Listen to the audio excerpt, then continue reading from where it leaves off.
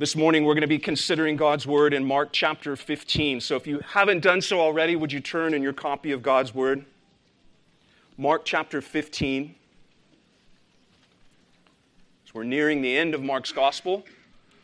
Lord willing, we'll end our studies in Mark's Gospel next Lord's Day. Mark chapter 15, beginning in verse 1. As soon as it was morning, the chief priests held a consultation with the elders and scribes and the whole council. And they bound Jesus and led him away and delivered him over to Pilate. And Pilate asked him, "Are you the king of the Jews?" And he answered him, "You have said so." And the chief priest accused him of many things. And Pilate again asked him, "Have you no answer to make? See how many charges they bring against you."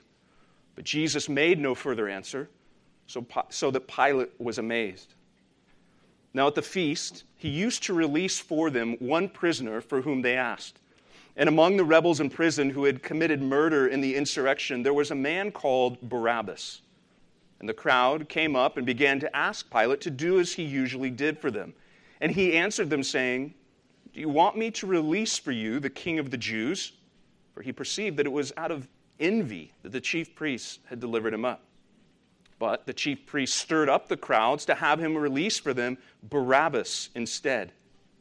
And Pilate again said to them, "Then what shall I do with the man you call the king of the Jews?" And they cried out again, "Crucify him." And Pilate said to them, "Why? What evil has he done?" But they shouted all the more, "Crucify him." So Pilate, wishing to satisfy the crowd, released for them Barabbas. And having scourged Jesus, he delivered him to be crucified. The soldiers led him away inside the palace, that is the governor's headquarters, and they called together the whole battalion. And they clothed him in a purple cloak, and twisting together a crown of thorns, they put it on him. And they began to salute him, "Hail, King of the Jews." And they were striking his head with a reed and spitting on him and kneeling down in homage to him. And when they had mocked him, they stripped him of the purple cloak, put on his own clothes on him, and they led him out to crucify him. They compelled a passerby, Simon of Cyrene, who was coming in from the country, a father of Alexander and Rufus, to carry his cross. And they brought him to the place called Golgotha, which means place of the skull. And they offered him wine mixed with myrrh, but he did not take it. And they crucified him, divided his garments among them, casting lots for them to decide which each should take. And it was the third hour when they crucified him.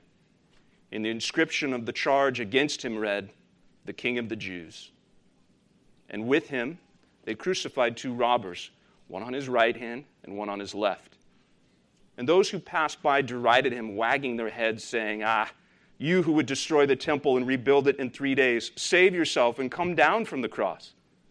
So also the chief priests with the scribes mocked him to one another, saying, "He saved others, he cannot save himself. Let the Christ, King of Israel, come down now from the cross that we may see and believe." Those who were crucified with him also reviled him. And when the 6th hour had come, there was darkness over the whole land until the 9th hour. And at the 9th hour, Jesus cried with a loud voice, "Eloi, Eloi, lema sabachthani," which means, my God, why have you forsaken me?" Some of the bystanders hearing it said, "Behold, he's calling Elijah." And someone ran and filled a sponge with sour wine, put it on a reed, and gave it to him to drink, saying, "Wait, let's see whether Elijah will come to take him down." And Jesus uttered a loud cry and breathed his last. And the curtain of the temple was torn in two, from top to bottom. And when the centurion who stood facing him saw in this way he breathed his last, he said, "Truly, this man was the Son of God." Would you join with me in prayer as we consider this particularly important portion of God's Word? Father, we recognize that all Scripture is your Scripture, that you hold the words of life. Where else can we go?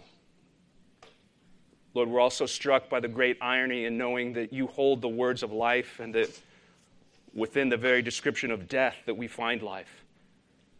So, Father, we pray that you would help us this morning to not only hear and to receive the events as they've been told, but that we would hear and receive the purpose for which they've been accomplished. Lord, help us by the ministry of your Spirit.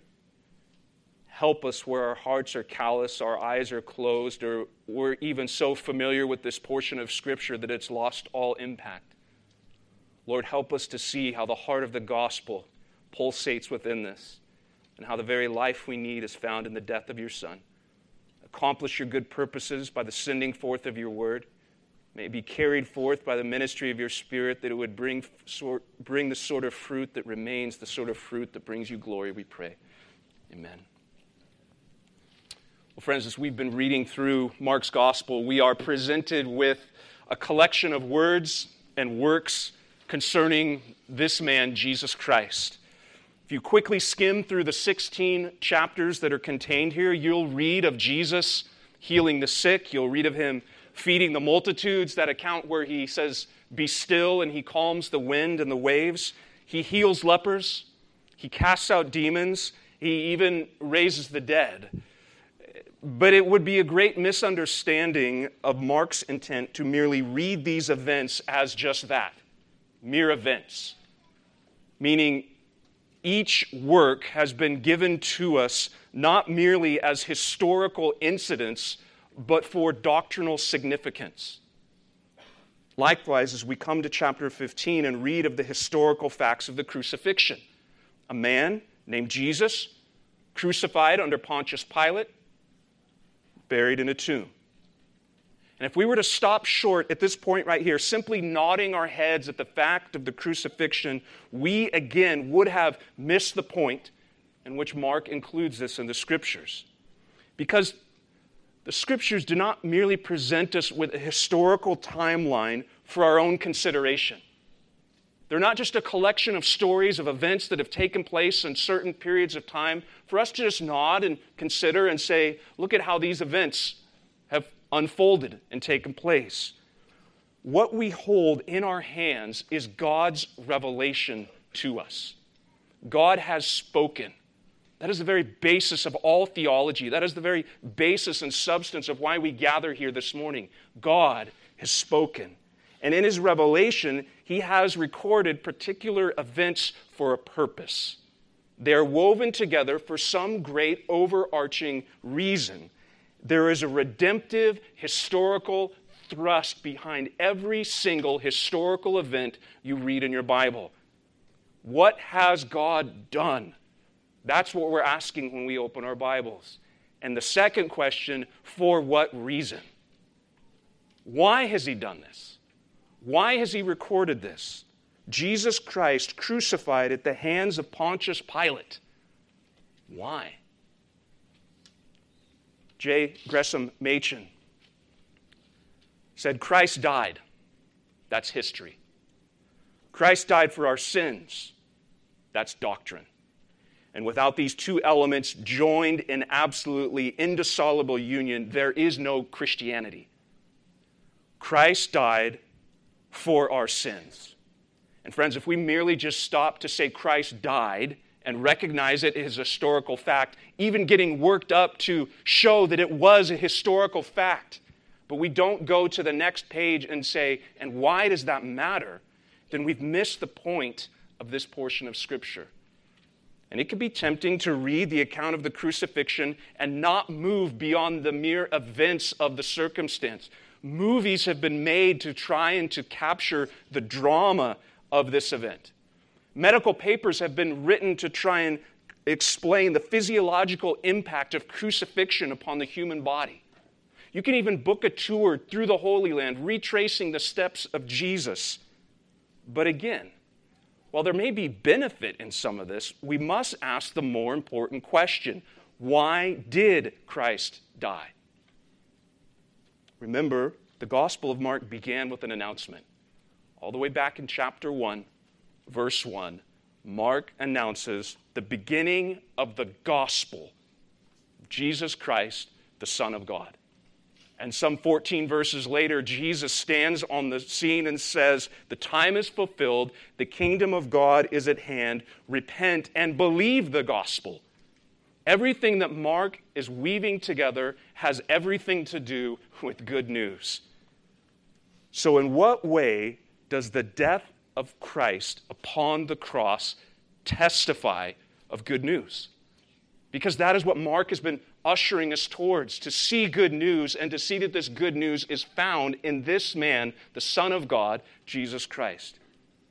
Well, if you look closely at Mark 15, you will notice that he is faithful to include not only the thumbnail sketch of the arrest, the trial, the death, the crucifixion and burial, but there's also these significant images, these themes that he pulls forward that kind of become the primary threads woven together in this particular tapestry of the mystery of our salvation. What are these threads? What are these images that come to the surface? Well, for one, Christ is King. Did you notice how that was repeated several times in these 39 verses? Christ is King. He's referred to as the King of the Jews 6 times. Well, it's title filled with irony. And the ironic sting is actually the point of the narrative. Because this phrase, the King of the Jews, it's not a title of respect. It's not a title of praise or adulation. It's a pathetic insult. The King of the Jews. And the ones who laud him with this title, and the irony of how Mark pulls this to the surface, is that the ones who give him this title are actually his accusers. Gentiles, Pontius Pilate, the Roman guards. Accusers, religious leaders, the chief priests. They seek to destroy him and accuse him, King of the Jews.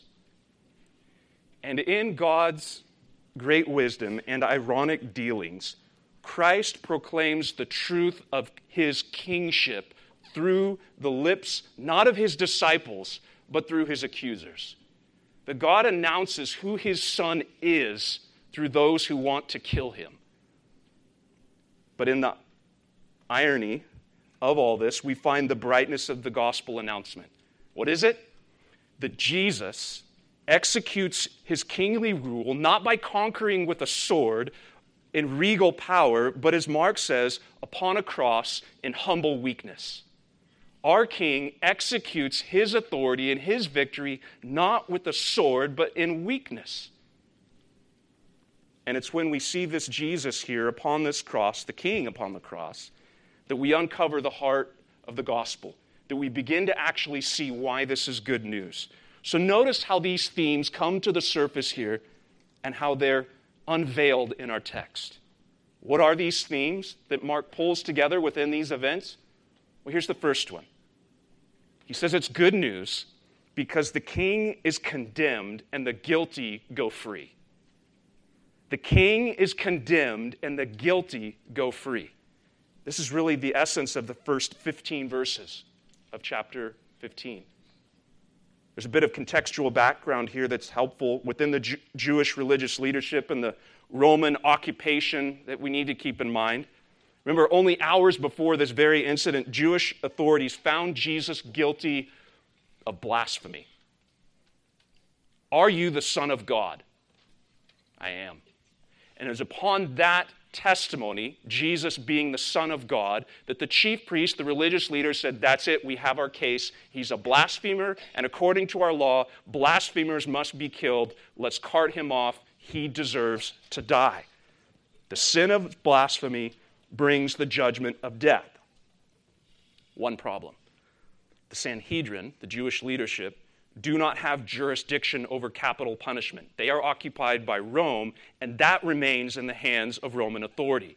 You can say he's guilty of blasphemy all you want, but you do not have the authority to put him to death, according to what you want to accomplish. Therefore, the chief priests are going to carry out their plot of destruction, and they need Pilate to rule in their favor that this man is also equal, deserving of death.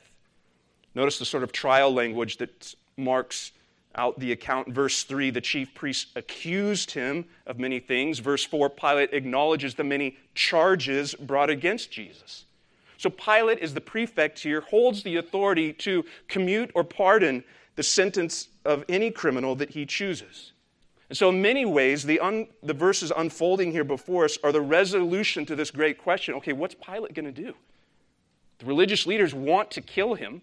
Pilate's going to play a central piece in this. What is this man Pilate going to do with this man Jesus that we've been hearing about is the Son of God and that is proclaiming good news? Will he release Jesus, the wrongly accused, the innocent man? Or will, as Mark sets up here, will he release Barabbas, this known murderer and criminal? What will happen? Well, notice how this concern over release really traces the arc of the story. In verse 6, Pilate, we're told, used to release one of the prisoners for the Jews. Verse 9, Pilate asked, "Do you want me to release to you the king of the Jews?" Verse 11, the chief priest stirred up the crowd to have him release Barabbas. And then verse 15, Pilate, seeking to appease the angry crowd, we're told, released for them Barabbas, having scourged Jesus, delivered him to be crucified. And there it is. The righteous king is condemned. The guilty criminal is freed. Does injustice anger you? Do you ever find yourself enraged, all worked up, when undeserving people get what they don't deserve? It's offensive, isn't it? Yet have you noticed how this very same theme is the scandal of the gospel? I hope you haven't sanitized or somehow diluted the absolute shock of what the scriptures teach. Thematically, it's painted here for us in Mark 15. But then explicitly, it's worked out in the remainder of the New Testament. This prisoner exchange right here of Mark 15, it reflects the substitutionary nature of the good news that's proclaimed in our scriptures. Perhaps Romans 5:8's already come to your mind. But God shows his love for us, and that while we were still sinners, Christ died for us. Or how about 1 Peter 3:18? For Christ also suffered once for sins, the righteous for the unrighteous, that he might bring us to God. And if that wasn't scandalous enough for you, Paul just says flat out in Romans 4:5, friends, God justifies the ungodly. That is the emphasis of Romans. Who are the justified? The ungodly, the undeserving. And so when you read Mark 15, that Jesus, the righteous king, is condemned and the guilty one is pardoned, we ought to be shocked. The irony is meant to stand out to us like a giant arrow pointing further to our New Testament, to the heart of the gospel. A guilty murderer is set free, and in his place, the innocent son of the Father is condemned to death? Yes. How is this good news? Well, do you know anything of guilt? As you consider your life, the demands of God's law, do you have some sense of your own rightful condemnation? Maybe not compared to others. Maybe not compared to the one that you work with, that neighbor down the road, your brother-in-law, your father, your estranged children. Maybe not in comparison to them, but what about in comparison to the holiness, righteousness, perfections of God as he is our standard? Do you know anything of guilt? This is the whole idea of the righteousness of the righteous being condemned and the guilty going free, in that it is the heart of the gospel. This is the good news that is transforming the world and that is bearing great fruit. This great irony that the righteous one is condemned and that guilty people are going free. And perhaps you sit here this morning even recognizing that under the weight of tremendous guilt and even embarrassing shame over what you know you have done and what you deserve. And to hear that the cause of your guilt and the very source of your shame is pardoned, friend, that would be good news, wouldn't it? But it's better than that. What the Scriptures announce is even better than pardon. It's not simply that your guilt and your deserving punishment is just put away and just excused. It is better than pardon and that justice is actually satisfied. The great hope of the Christian gospel is not simply that the wrong that we've done has been forgotten, though it has. It's been forgotten because there is no more penalty to be paid. Justice is done, mercy is given, and therefore we rejoice. The innocent king is condemned and the guilty go free, not just on a mere chance or a mistrial for lack of evidence, wonderfully sufficient evidence to damn. But somebody steps in the place of the guilty and bears the penalty that the guilty deserve. What happens when this good news, the reality of what Christ has done, comes into a life? Well, for one, assurance. I am a great sinner, but Christ is a great Savior. He has thrown our sins into the depths of the sea, and as high as the heavens are above the earth, so great is his steadfast love towards us.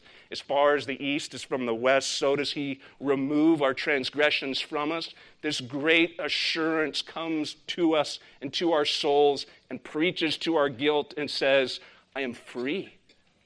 I'm guilty, but the innocent one stood in my place. And not only assurance, it brings great joy, friends. The weary load was borne by him. And he's given me rest.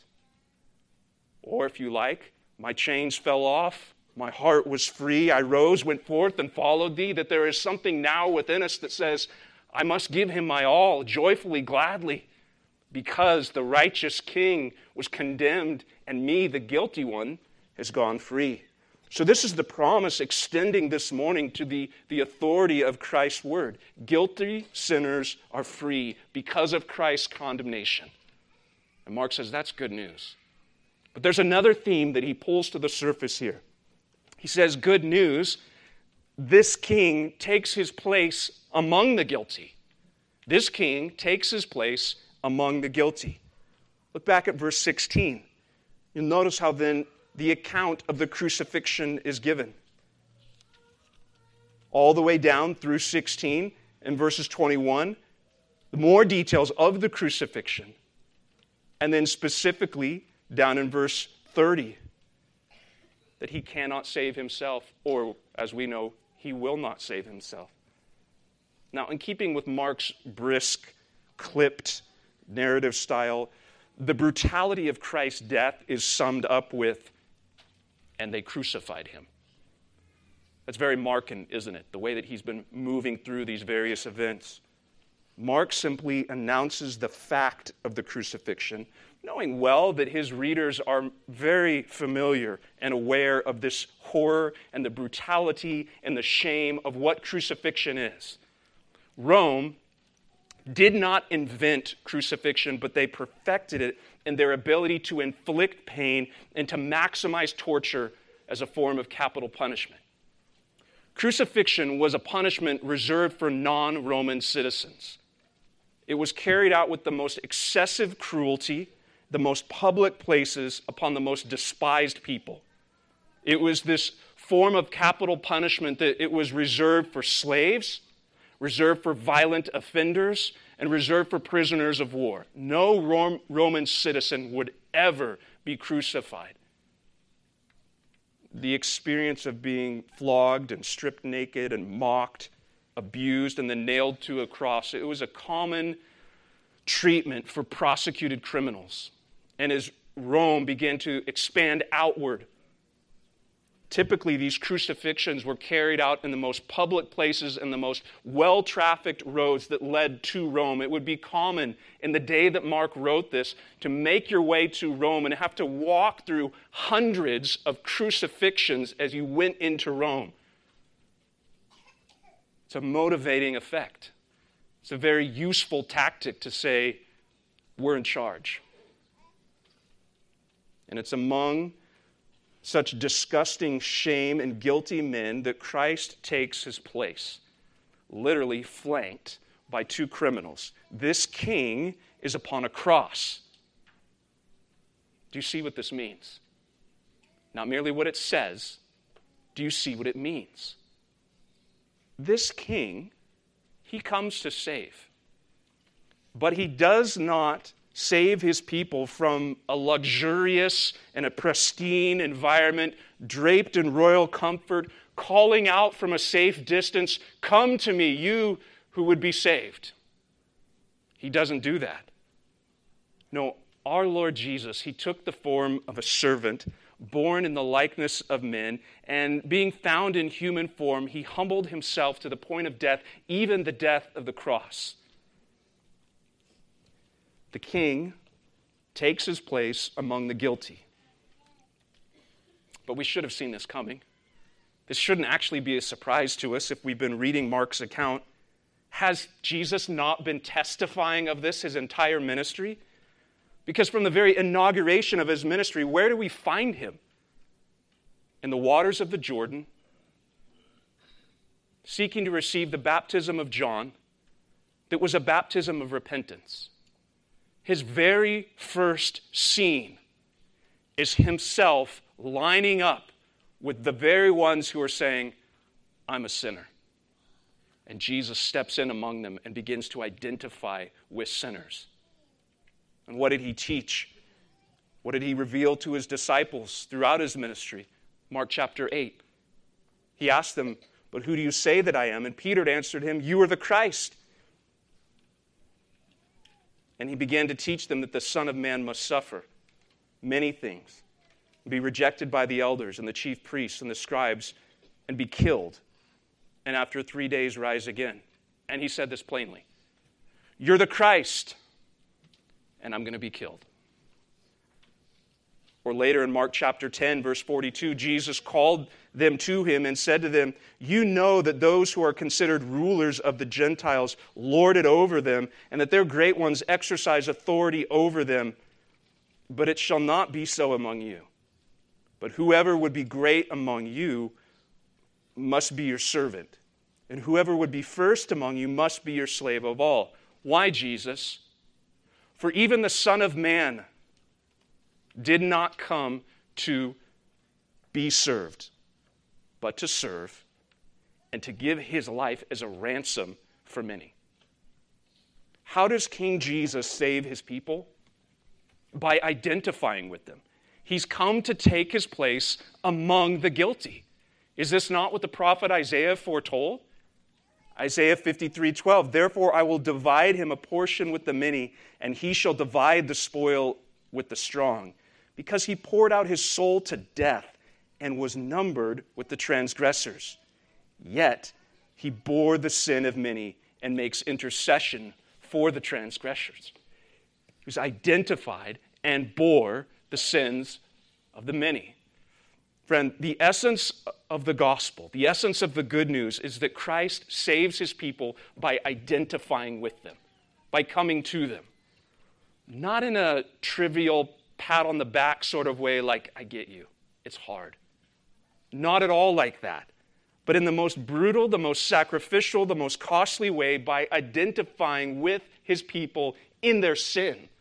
A Christian is not one who merely knows something about Jesus. A Christian is not one who just has laid a hold of a particular piece of information about Jesus, though that is part of it. We could more readily say that a Christian actually, ultimately, is that Jesus knows something about them, and most specifically, he knows their sin to the degree that he bore it upon his own shoulders, upon a cross in their place. That's what it means to be a Christian. Christ became a curse for his people, bearing the curse of our sin in his place. But Mark pulls one other theme to the surface. He says, good news. This king is judged and forsaken as the guilty deserve. Judged and forsaken. Look back at verse 29. Mark 15, verse 29. Those who passed by derided him, wagging their heads and saying, you would destroy the temple and rebuild it in 3 days. Save yourself and come down from the cross. And so also the chief priests with the scribes mocked him to one another, saying, he saved others, he cannot save himself. Let the Christ, the King of Israel, come down now from the cross that we may see him and believe. Those who were crucified with him also reviled him. 33, and when the 6th hour had come, there was darkness over the whole land until the 9th hour. And at the 9th hour, Jesus cried with a loud voice, Eloi, Eloi, lema sabachthani, which means, my God, why have you forsaken me? Mark gives us a few time markers within the event. It was the 3rd hour when they crucified him. That would be 9 a.m.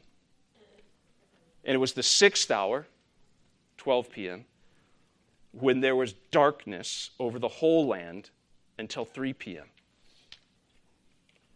When the land should be enjoying the full light of day, it's instead shrouded in darkness.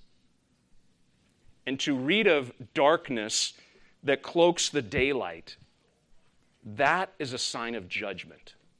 That is a biblical theme and a repetition throughout God's word that when you read that, you hear, this is not good.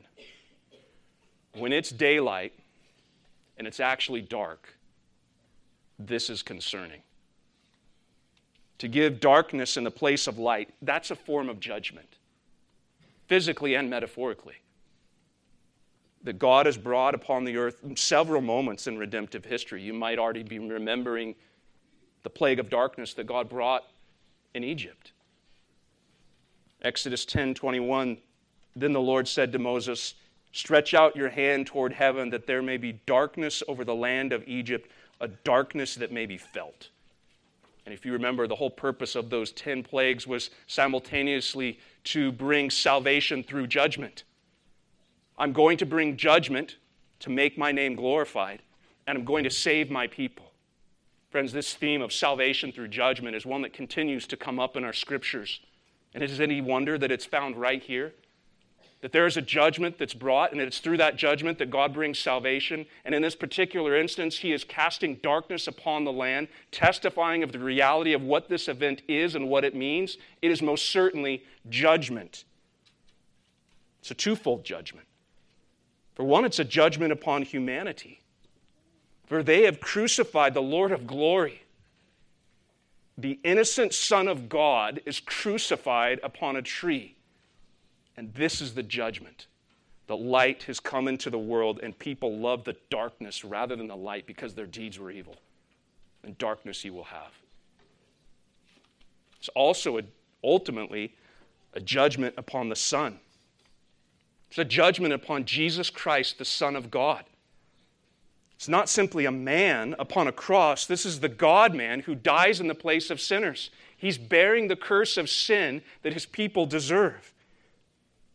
And this darkness testifies to this fact as he cries out, my God, why have you forsaken me? And the answer? Silence. Darkness.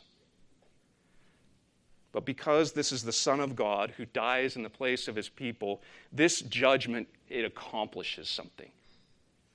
Sandwiched between these two statements about his death, Mark cuts to a scene in the temple. Look down to verse 37. Jesus uttered a loud cry and breathed his last. And the curtain of the temple was torn in two from top to bottom.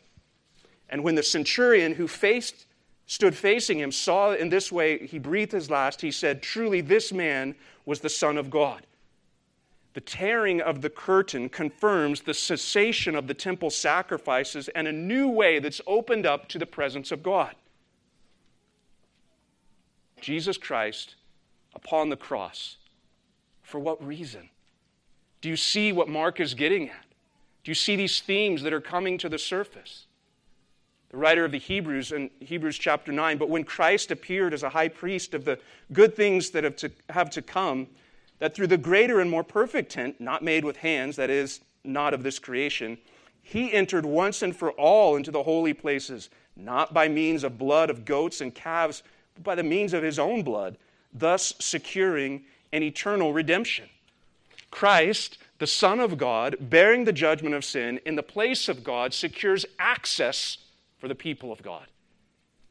No longer must we cower in any sort of fear, awaiting the judgment that our sin rightly deserves, because the perfect blood of Christ has cleansed our conscience and restores us to God. Hebrews 10 goes further. Therefore, brothers, since we have confidence to enter the holy places by the blood of Jesus, by the new and living way that he opened for us through the curtain, that is, through his flesh. And since we have a great priest over the house of God, let us draw near with a true heart in full assurance of faith, that with our hearts sprinkled clean from an evil conscience and our bodies washed in pure water. Christ dies upon the cross, temple torn, curtain torn, access to this God because of the judgment, because of the forsaking that's fallen on him. What Mark says here is good news. Good news, even though we are wrecked and though we are defiled by our sin, even though this rebellion rightfully exposes us to the wrath of God, Christ bears our judgment and he brings restoration. So when we tie all of these elements together, what do we see? Well, Christ is condemned so that the guilty go free. Christ has come to take his place among the guilty. And Christ bears the judgment, the forsaking that we all deserve. And so what do we find? We find that King Jesus opens the way for us to the Father by satisfying the payment of sin, securing our access for his people. And this has been Mark's emphasis all along when he announced the good news, that Jesus is the rescuer, the promised rescuer, and that he comes to save through sacrifice. For even the Son of Man did not come to be served, but to serve and to give his life a ransom for many. You may know what a ransom is. The kids, this is helpful for you to understand and remember.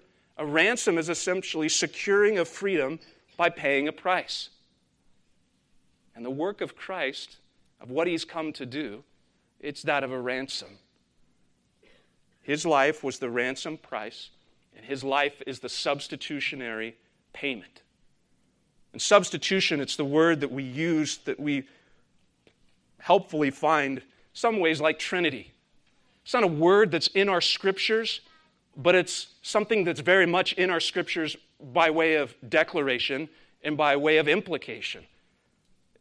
It's a word that summarizes what we find in the Bible from the very start, that sin is atoned for by the sacrifice of another. That's what substitution means. Sin is atoned for by the sacrifice of another that should be me, but it's someone else. Whether that's an innocent lamb, whether that's a dove, or whether that's the Son of God. This gospel tells us essentially that our Creator has become our Redeemer.